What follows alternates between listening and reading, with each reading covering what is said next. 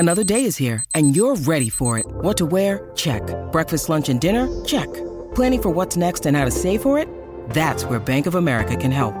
For your financial to-dos, Bank of America has experts ready to help get you closer to your goals. Get started at one of our local financial centers or 24/7 in our mobile banking app. Find a location near you at bankofamerica.com/talktous. What would you like the power to do? Mobile banking requires downloading the app and is only available for select devices. Message and data rates may apply. Bank of America N.A., member FDIC. Ryan Reynolds here from Mint Mobile. With the price of just about everything going up during inflation, we thought we'd bring our prices down. So to help us, we brought in a reverse auctioneer, which is apparently a thing. Mint Mobile Unlimited Premium Wireless. How to get 30, 30, how to get 30, how to get 20, 20, 20, how to get 20, 20, how to get 15, 15, 15, 15, just $15 a month? Sold! Give it a try at mintmobile.com/switch. $45 up front for 3 months plus taxes and fees. Promo rate for new customers for limited time. Unlimited more than 40 gigabytes per month. Slows full terms at mintmobile.com. Look, Bumble knows you're exhausted by dating. All the must not take yourself too seriously and 6'1" since that matters. And what do I even say other than hey? Well, that's why they're introducing an all-new Bumble with exciting features to make compatibility easier, starting the chat better, and dating safer. They've changed, so you don't have to. Download the new Bumble now. Hello and welcome. This is Colleen O'Grady, the host of the Power Your Parenting Moms with Teens podcast. This is a gathering place for moms to be encouraged, nurtured, and inspired. Also, you'll learn the latest in teen research and trends and get practical parenting tips. You really can improve your relationship with your teen and enjoy the teenage years. Welcome back, everyone, to the 181st episode of Power Your Parenting Moms with Teens podcast. I'm Colleen O'Grady, the host of the show. This is such an important episode for both our male and female teens and young adults. Teens and sexuality can give moms a lot of gray hairs, and today we are going to talk about consent. Did you know in our culture that we've only been really talking about consent for the past 20 years? In this episode, we talk about the history of consent, starting with Title IX and how that's evolved over the past 50 years. We talk about the Clery Act and explore if we are in a rape culture or consent culture. We cover a lot of territory in this episode. Talking about consent is way more than a girl just saying no or yes. We dive into the nuances of what a real consent is.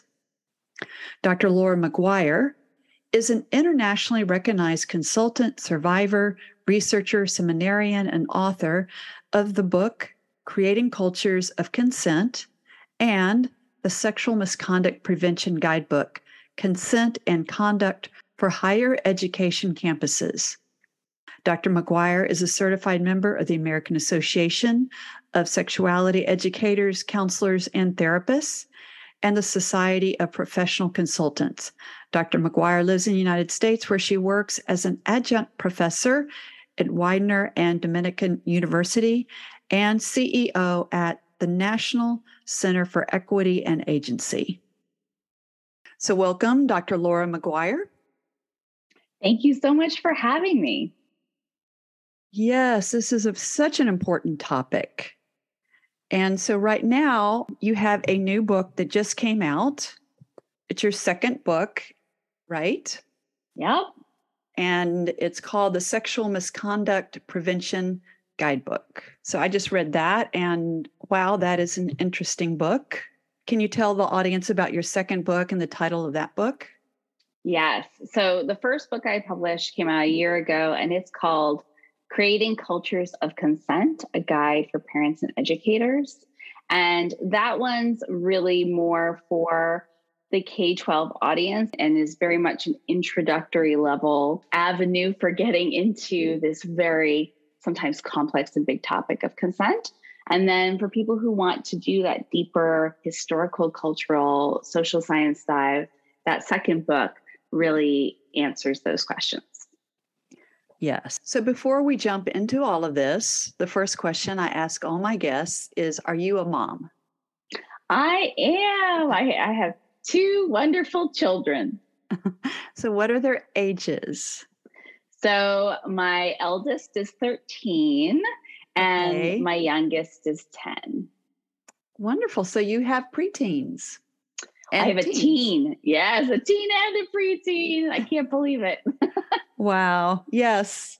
So are they boys or girls? The eldest is my son, and then my daughter's the younger one. Yeah. So what we talk about today is very personal too. I mean, it's all Definitely. personal, but it's even more personal because you're a mom. Yeah, absolutely. And I think those are always the best conversations or the best people to listen to. And sounds like everything I've heard on your podcast very much aligns with this. It's blending both what we know from research and our lived experience, right? That's kind of this perfect combination. Yes, absolutely. So goodness, that history. So this year marks the 50th anniversary of Title IX and how it is key in higher education and the evolution of this important monumental law. So can you talk about Title IX and how that's evolved? And I know these are big questions. And also, so could you also talk about the Clery Act? Yes. So Title IX comes about in the 1970s, and a lot of people even then focused on its relevance to sports, but that's not how it was originally imagined. The person who really was the forerunner in this conversation was a professor at a university who wanted to be able to move up and take on different roles, and women at that time were not able to. And so she gets together with a bunch of other brilliant legal and social people, and they ask for this legislative change. And it impacts all kinds of areas they couldn't have imagined, right? And some of the early ones included sports, yes.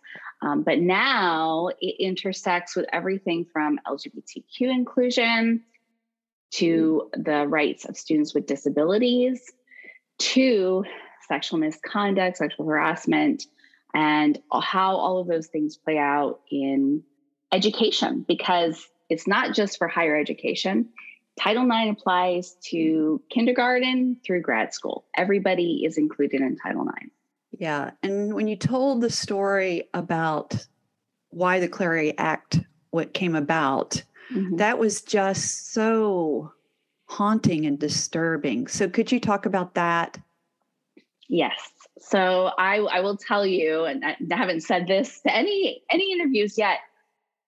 When I wrote that section of that first chapter, I was weeping the entire time that I wrote it. And I knew the story, obviously, to be at the point where I was writing a book that included it, but to actually have to do like a lot of deep research on exactly what happened and how this pain was turned into something so purposeful it's a truly heartbreaking story. And to not get into the darker aspects of it, but basically it was, parents, family, like all of us, who were really concerned about their daughter's safety going to college. And they even switched her from one school to another because they had a bad feeling. They were very concerned about, would she be really protected without them being nearby? And they tried to do the research that they could on that and put her into this school they felt very good about. And she was hurt in multiple ways and killed. And of course, that destroyed them emotionally on so many levels. By a drunken student. Yes, by a fellow student. But what's amazing is they could have just sat in that pain and grief and left it there, right? And said, we tried to do everything. We were so conscious of this as a concern and life failed us. But instead they said, no, there's probably ways that we can better protect the next family, the next child. And so they fought for, again, legislative change, which is awesome, and created the Clery Act. And that is an act which all college campuses have to comply with, where they have to report any kind of dangers. So this isn't just assault or murder, but it's also things like if there's a lot of fires in the buildings, or if there are robberies next to the school, all different kinds of dangerous or criminal activity. And so parents can look that up before they send their kids to a school. So they're making at least a more informed decision, even though, of course, in life, there's no guarantees. So where do they look that up? Is it on the college's website? Yes.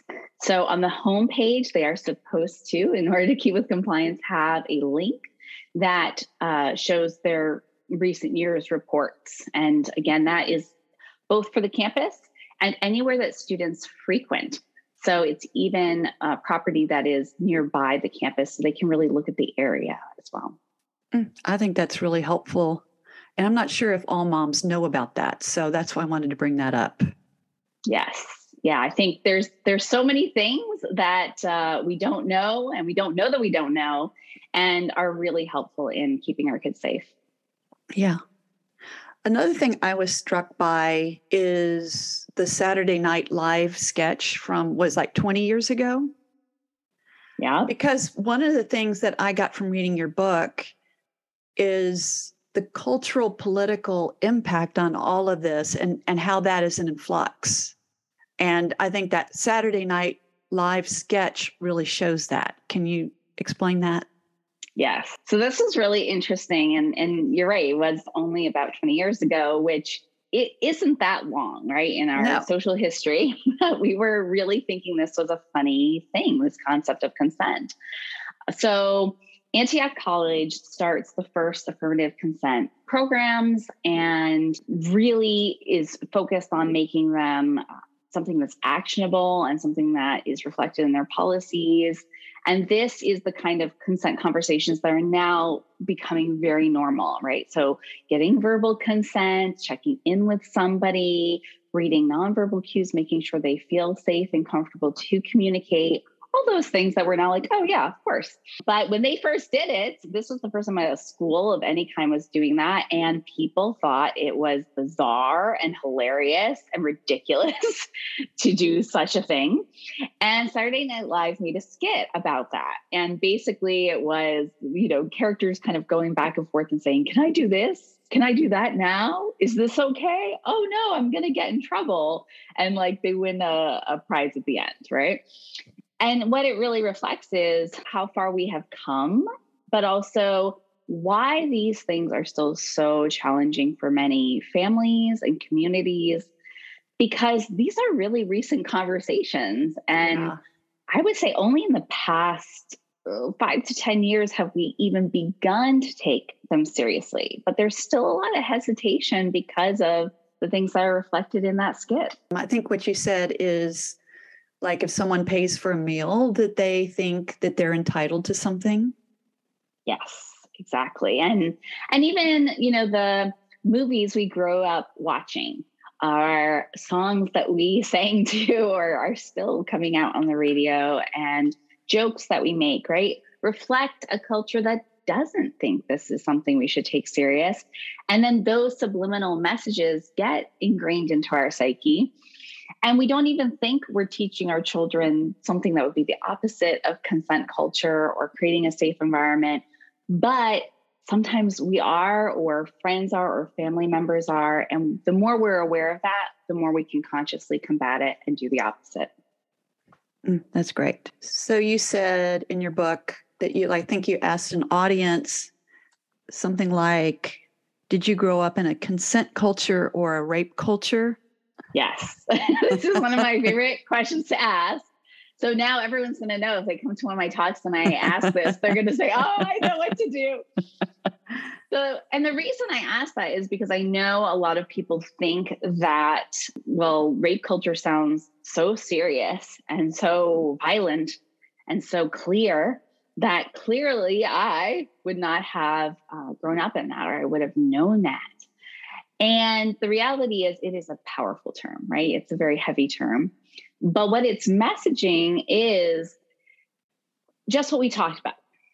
The subversive comments, the jokes, the social scripts, as we call them in the social sciences, right? The way we communicate with each other, the way we normalize kind of romantic tropes that really are harmful and taking agency away from people.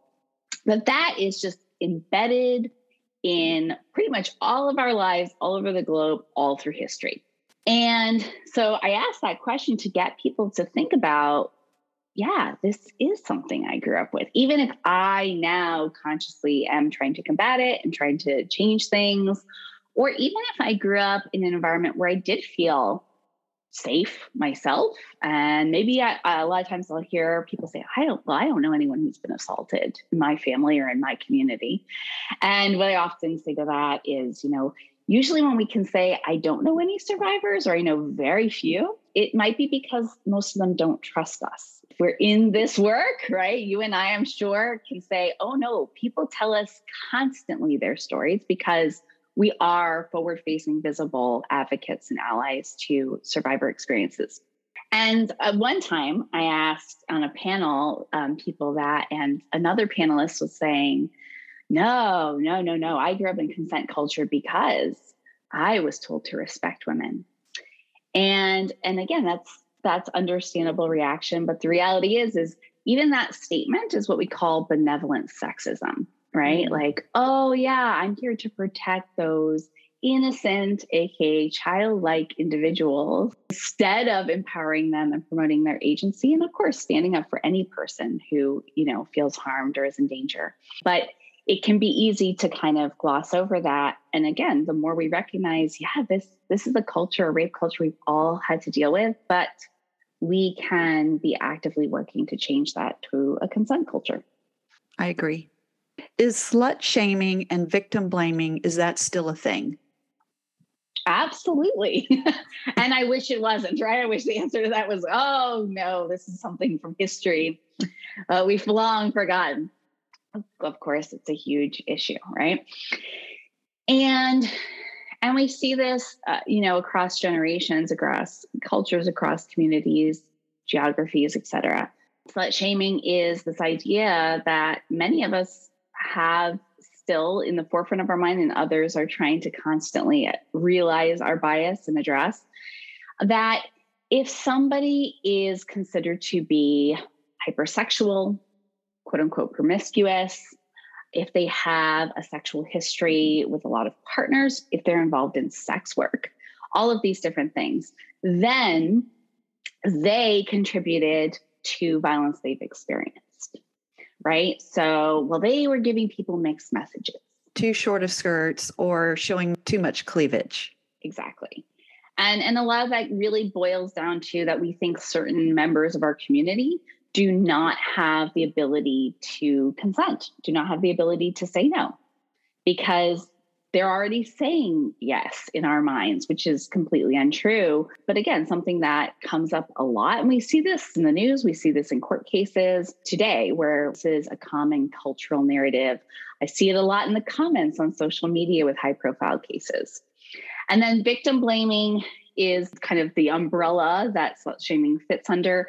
And that is this idea that, again, a victim is somehow responsible. Maybe they were being really upsetting to the aggressor, and that's why they went after them. Or, yes, they're so flirtatious. And of course they were harassed at work. I mean, men can't really control themselves. They're just programmed that way. Or all these different things that we say often in media and society, but we also often hear in our families, in our households, in our communities, in our faith communities, right? And the more we have these conversations, the more we now start to see it everywhere and can address it and say, you know what, I know we often have said that through the years, but actually it's not right. It's never true. No one's ever guilty of causing someone to harm them. It's 100% the responsibility of the other person to not be causing harm.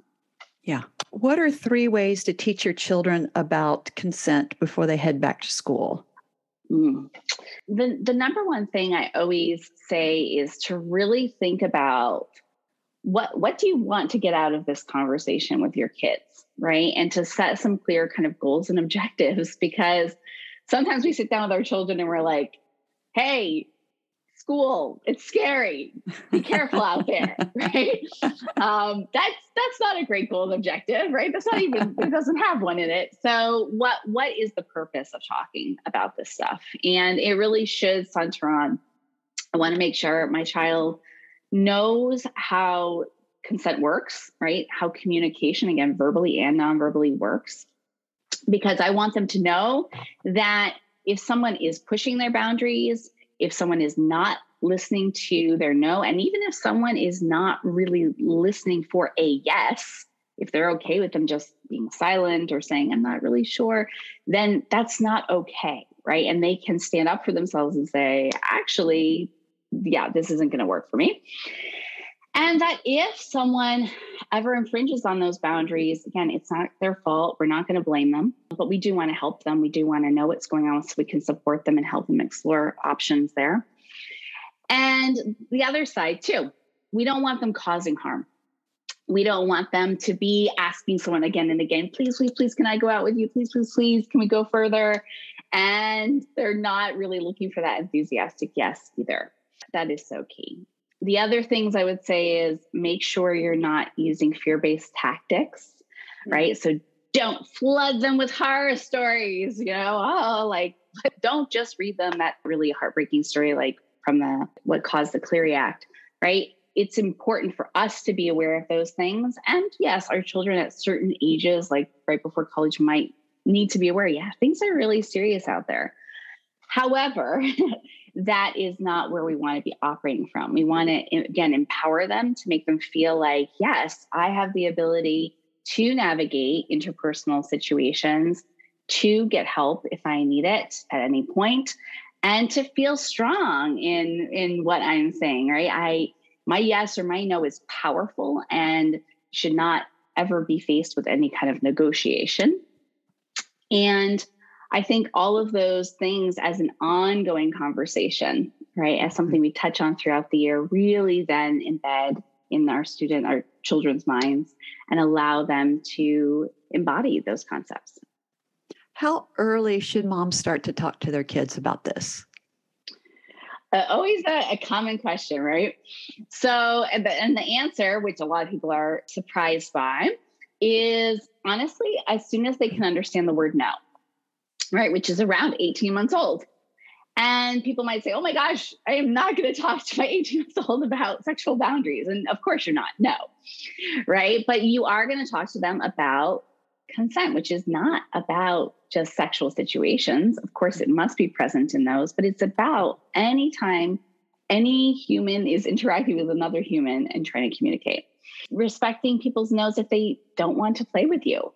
Or with our children, again, if they are being tickled, if they say, no, respect that, pull away, say your no is important. If you want to tickle, if you want to play, I'm going to respect when you say, yes, I want to do this. Same thing with family members. If they say, I don't want to touch them, I don't want to give a hug, they can still greet them warmly in other ways. And so building those things in those toddler years makes it really easy when they're a teenager and they're dating and you're saying, okay, remember, we're going to get affirmative consent. We're going to look for enthusiasm. We're going to look for an ongoing yes. Just like when you're a toddler and you're playing with your friends, just like the way our family interacts with physical touch, right? Doesn't that make sense? Of course it does. I've learned this my whole life. So that's what we're really trying to do there. No, that's really good. I really like what you said about staying away from fear tactics. Like moms, we go into fear. And so we can just spew out our own fear, which is not helpful because you're absolutely right. As a therapist, what we're doing is we are telling our kids that they're powerless in some ways by with using all the fear, like someone could do this to you. Like even with my own daughter, she had a really healthy temper. She was a very strong girl. And I said, you know what? You are very strong and you can use this strength and this fire with any relationship that you have to protect yourself. So even like helping them connect the dots, that this thing that you feel free and safe to be angry with me, like you can do that with other people. This is a good thing. I mean, I didn't love it as a mother, but helping her see her own strength right there was super helpful. And I love that you said starting really young, because that's true. It's true. I mean, I think often moms, and I was guilty of this in the earlier years, like my daughter was fully developed at 10 or 11, and so she couldn't wear what a lot of the other kids were wearing, but she did. And so I was always talking about cleavage or whatever. I think it's almost a natural thing that we're trying to protect our kids, but we have to be very, very careful about that. And it feels natural to do that. And as a mom, we just want to bubble wrap our kids so they can't see their cleavage or their butts, but that's not helpful. So I think this is such an important conversation that we're having. So what are some other top mistakes made when discussing consent, and what can moms do instead? Yeah, thank you. Thank you for bringing this up, because this is so important. And it really, it comes down to, we have good intentions, like you're talking about, we want to just protect them. We want them to be okay. And we don't often realize that, again, research shows that those messages, those fear-based messages, or, watch out, you don't want to get that kind of attention, or don't hang out with anybody because then nobody can hurt you. Those come from such a good place, right? But again, we have a lot of data that shows it causes people to be likely to not speak up for themselves in relationships, and to not tell us if something does happen, right? Because then they're like, oh yeah, they told me this is horrible and scary, and they gave me all these messages about what I need to wear and how to stay away from people. And so yeah, they're going to blame me if I tell them that things didn't work out, or I thought I was strong. I am very vocal and I have all these accomplishments. And yet in the moment I froze, right? Which we know is the number one response to trauma and assault. Yes. So the number one thing I hear for moms in particular that I would encourage people to reframe is, I tell them not to date. Or dads will make a lot of jokes, especially with daughters. Yeah, I told them, you're not allowed to date till you're 60, right? How many of us heard that growing up? I did. Or I'm going to clean my shotgun when they come over. I'm from the South. So that's a common thing. And again, the intention is, I love you. I want to keep you safe. But what it tells the child is, again, you don't have the ability to set your own boundaries. You don't have agency. And we know that there's these two concepts that are really key in people preventing themselves from getting into situations where they're not safe, and for, again, seeking help if something goes wrong. And that's called sexual agency and sexual subjectivity. And this is really, again, about feeling strong in your own experience with people. And as we get into the teen and college years over our sexual experiences, this is so important for young women. And we also see this cross-culturally. We see in cultures that are considered to be, quote unquote, and this is really amazing concept, rape-free. They do not have concepts of sexual assault or domestic violence in them. Wow. What are they doing differently? They're very much empowering their young women to not have any shame about their sexuality, to be able to talk to their parents about, how do I negotiate boundaries? How do I tell a partner what I want and what I don't want? Those are really what shifts the paradigm. And I also want to speak to this about our sons, because I think the messages they get are also fear-based. Don't you dare get anyone pregnant.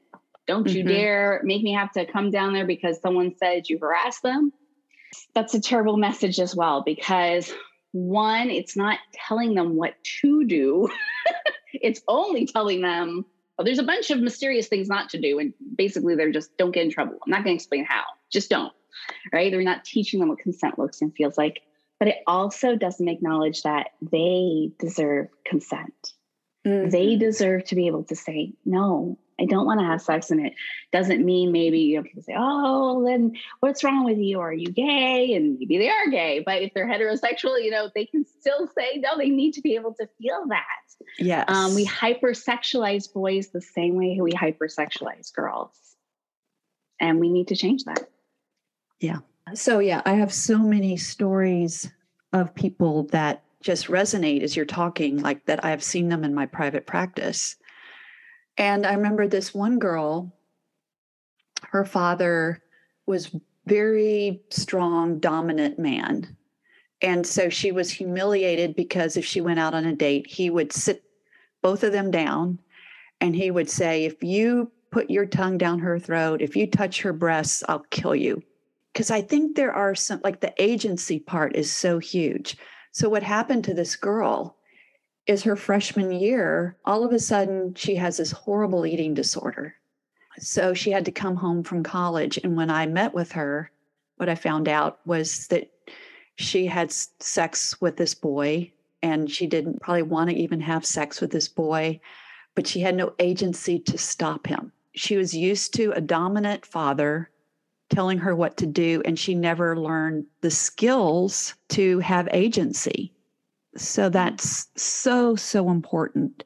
What are some of the skills that both boys and girls need to learn? And so if we're not scaring them, what are the skills they need to have agency? Yeah.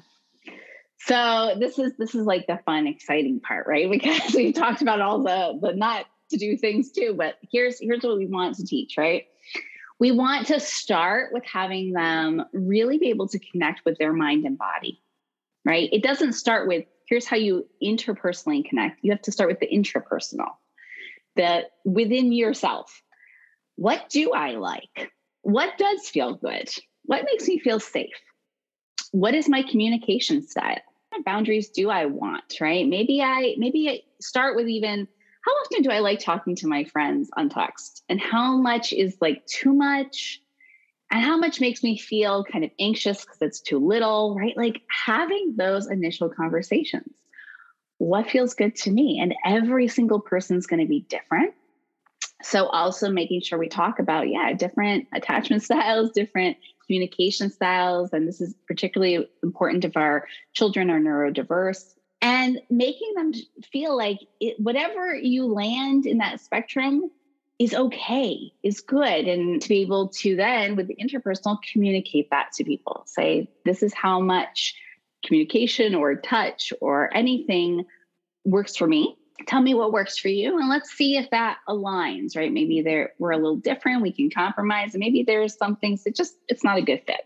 Then we're going to really talk about, communication. Because there's another concept that comes up a lot when teaching consent, which is we can say to make yes means yes our key focus. We're moving away from just the kind of outdated version of no means no, right? Because it's much more than a no, it's the presence of a yes. But again, growing up, we all grow up in this culture that we call rape culture.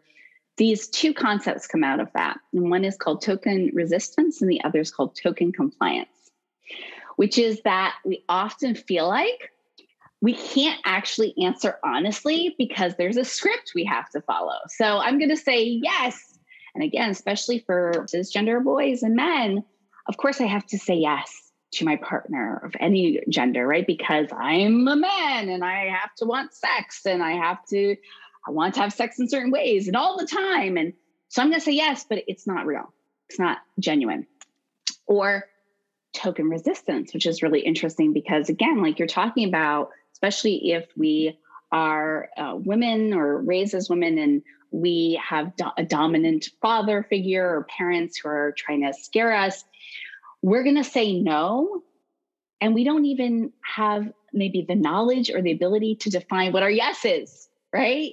We're like, no, I'm supposed to resist, but like, yeah, I do want to kiss you, or I do want to hang out with you every evening, but like, I've been told that's bad and it's going to create all this trouble for me. And so I'm saying no. And that's where sometimes when we talk about this in a large group, people will say, well, what about when someone says no and they mean yes? And a lot of consent educators with good intentions will just shut that down. They won't address it. They'll be like, oh, that's not a thing. Of course, that what they're talking about is token resistance, right? And so what we want to say instead is, again, how do I foster healthy, open communication? One, by addressing that myself, but two, with any potential partner or any person I'm interacting with, how do I make sure they feel safe to tell me the truth, right? If they're saying, yeah, I want to do this, but their face is saying a different story, or they're pulling back, or I can feel their muscles tightening when I go to hug them. I need to check in with that. I need to say, wait a minute, maybe you're feeling pressure and let's talk about this here. Or if they're saying no, and I think they are also kind of leaning in. So I'm confused. Take that no as a no, but step back and say, can we talk about what you do want? Can we talk about what does feel good to you? And making sure that communication is just open and free. And that takes effort and kind of a conscious awareness to do. Yeah. Can you talk about what consent really is? Because I think moms, we don't know what to say. Like, just if you don't want to do it, just say no. And I think then we're just stuck. Like, that's all we got in our arsenal of tools. So I know that it's kept evolving. So can you just describe what moms can teach their kids about that? And I will definitely say it is a huge topic. So I think hopefully they're getting some really great ideas starting to turn in their head from listening to this podcast, but definitely continue to look into this topic, continue to, read and watch things and really immerse yourself, because again, this is a new kind of conversation we're having as a world, but also most of us did not grow up with it. And so we have a lot to unlearn ourselves. So give yourself some grace in that journey. Like, key things I would think about and want to start learning and sharing with my kids is, number one, really thinking about not just consent as verbal agreement, but what does it feel like, right? What does it feel like when I'm really excited and I want to do something, right? And that's why we talk about enthusiastic consent and affirmative consent, right? It's not just, yeah, okay, yeah, all right, I guess I'll do this, right? You can tell in the prosody of my voice, right? There was something inauthentic there. So thinking about, what does it feel like when I really want something? When someone says, hey, do you want to go get ice cream? And I'm like, oh, yes. And our kids say, oh, yes. And I ice cream, say, that's enthusiastic consent, right? We really want this ice cream. It's super hot outside and we love ice cream. And that was an easy thing, right? If I'm like, do you want to eat some extra broccoli? It'd be really good for you. And you're like, yeah. Or I'll give you extra time on your iPad. Yeah, okay, I'll eat the broccoli, right? That's not enthusiastic consent. So discussing the difference there and then saying, how would this play out in everyday life? And I would definitely start with, again, non-sexual situations. Your friend in homeroom says, hey, can we exchange numbers? I want to text you. And you're not sure, you want to keep talking to them outside of class, right? How do you have that boundary?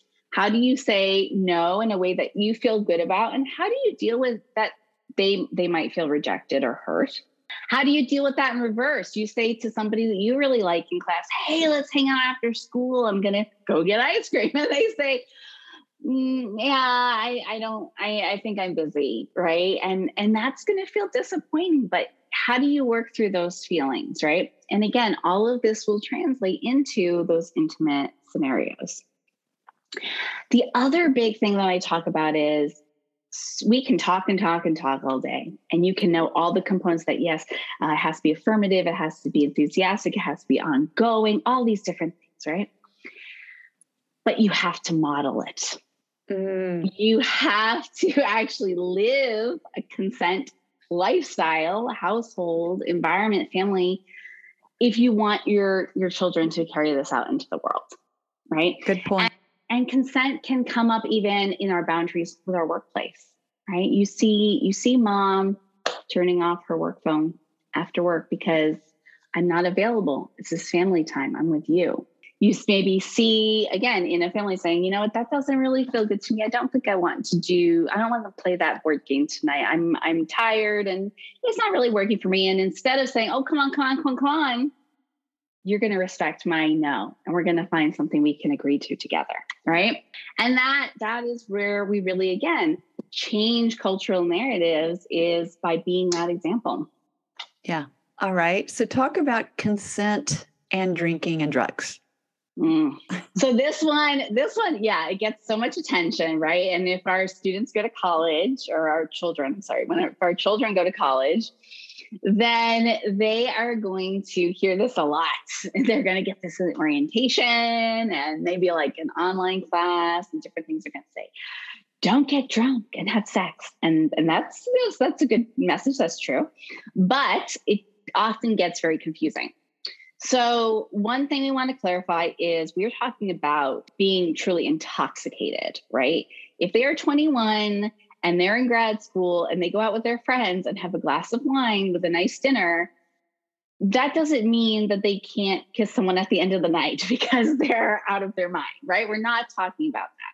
But this is, when we get to a point where maybe we have had a couple glasses of wine, or they do go to a party and drink a good bit, that we cannot fully understand what we're agreeing to. We cannot read someone's cues effectively. And that will potentially cause a lot of harm. So we can't consent in those situations. So they're not okay, right? And same thing for drugs, right? We don't want to ever shame our young people and say, don't you ever do this. I better not have to ever talk to you about that. It can happen, right? They're young, they might experiment. And if something goes wrong while they're experimenting, we want them again to feel safe to come to us. But to say, you won't be in a state of mind where you really know what's going on. And again, you could either cause harm to someone else or you could be harmed yourself. And so we don't want these things to mix. When I'm talking to really young teenagers and college students about this, the example I give is, I go up to them, they're like, oh, this is so confusing. This is such a gray area. And I'm like, oh, no, it's not. I said, listen, if I took a bunch of drugs right now and then drank a bunch of alcohol and I said to you, yeah, let's do this, would I be consenting? And they all laugh, they crack up, and they're like, no, Dr. McGuire, you wouldn't be consenting. I'm like, okay, not a gray area, right? You get it. You know when someone's not fully there, or if there's any question if they are, it's a no, right? They understand. And it's just, sometimes we have to use humor to get that point across, but it's a clear thing, really.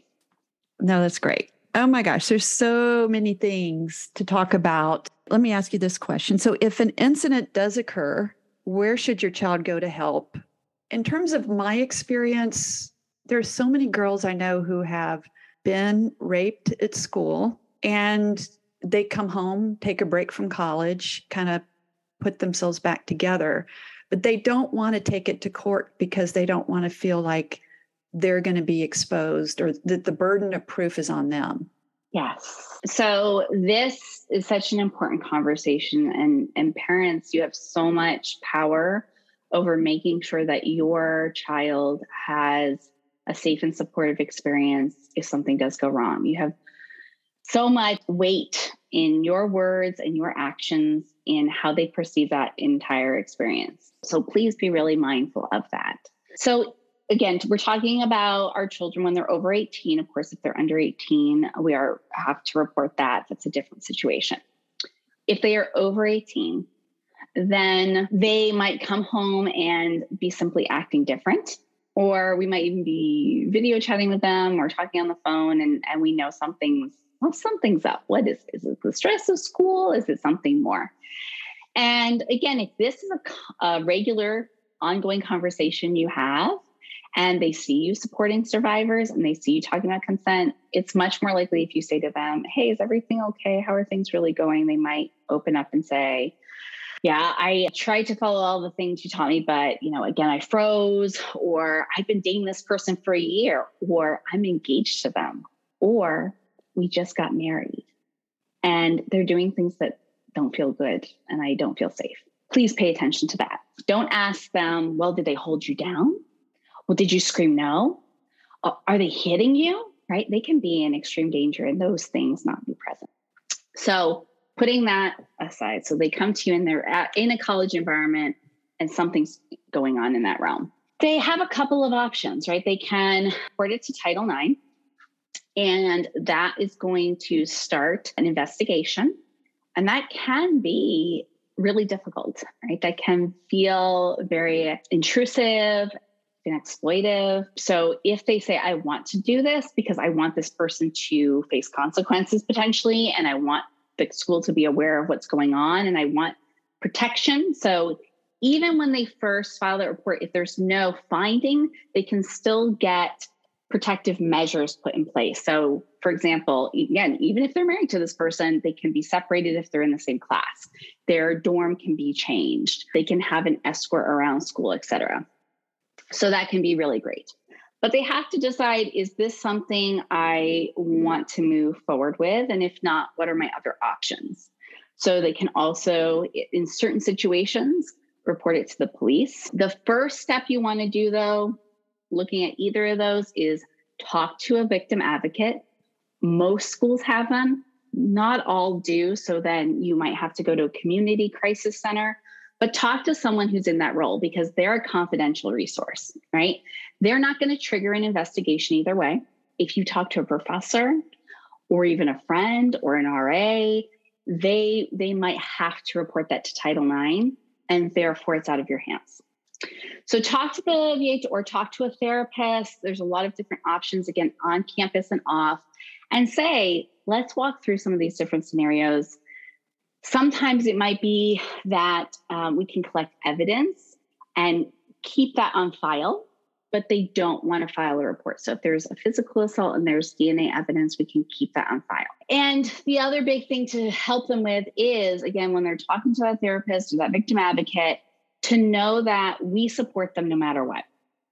Because a lot of times, again, with good intentions, we'll say, well, you better take this to the police. You better take this to Title IX, because this is terrible. And I can't believe this person's stalking you. Or I can't believe they're saying this to you, this professor saying this to you in class, much less something more physically violent. What does that do? It takes away the power and agency of the person who's already been victimized. No matter how good our intentions are, no matter how much we think it's helpful, it's never a good thing to take that away, because that's exactly what's happening to them in the misconduct or abuse situation. Their power's being taken away, and now we're taking it away once again.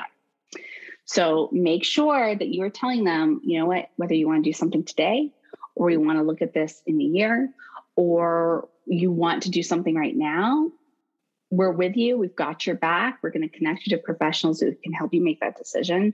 And we're going to be with you all the way. That's good.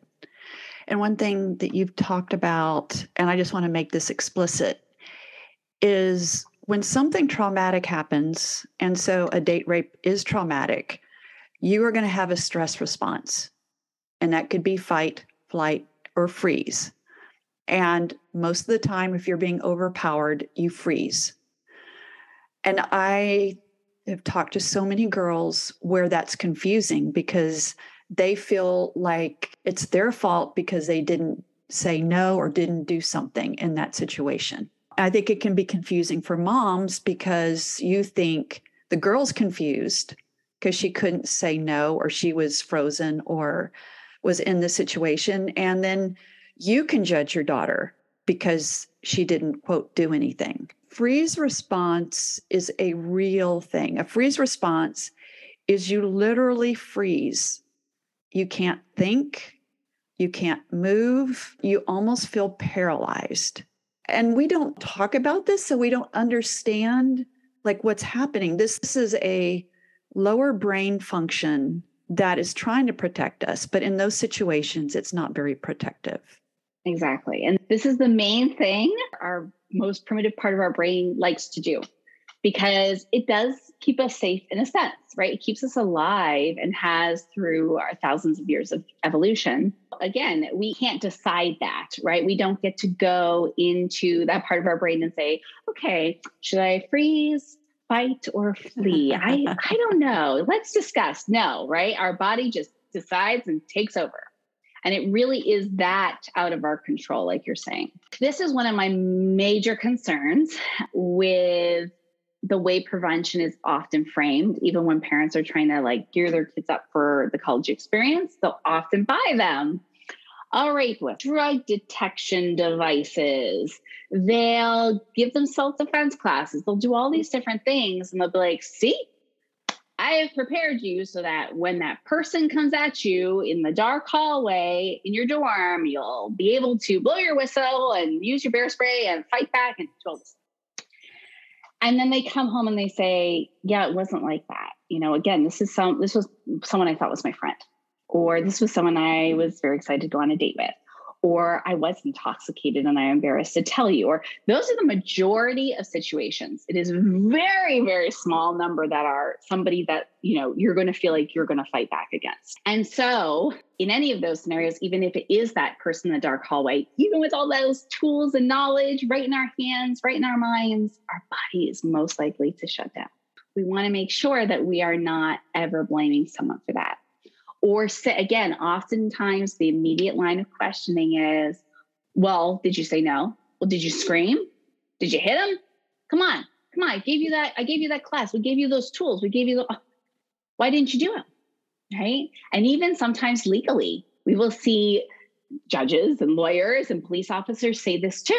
Well, come on. They gave you all that information. Why didn't you use it? Maybe you were kind of okay with it.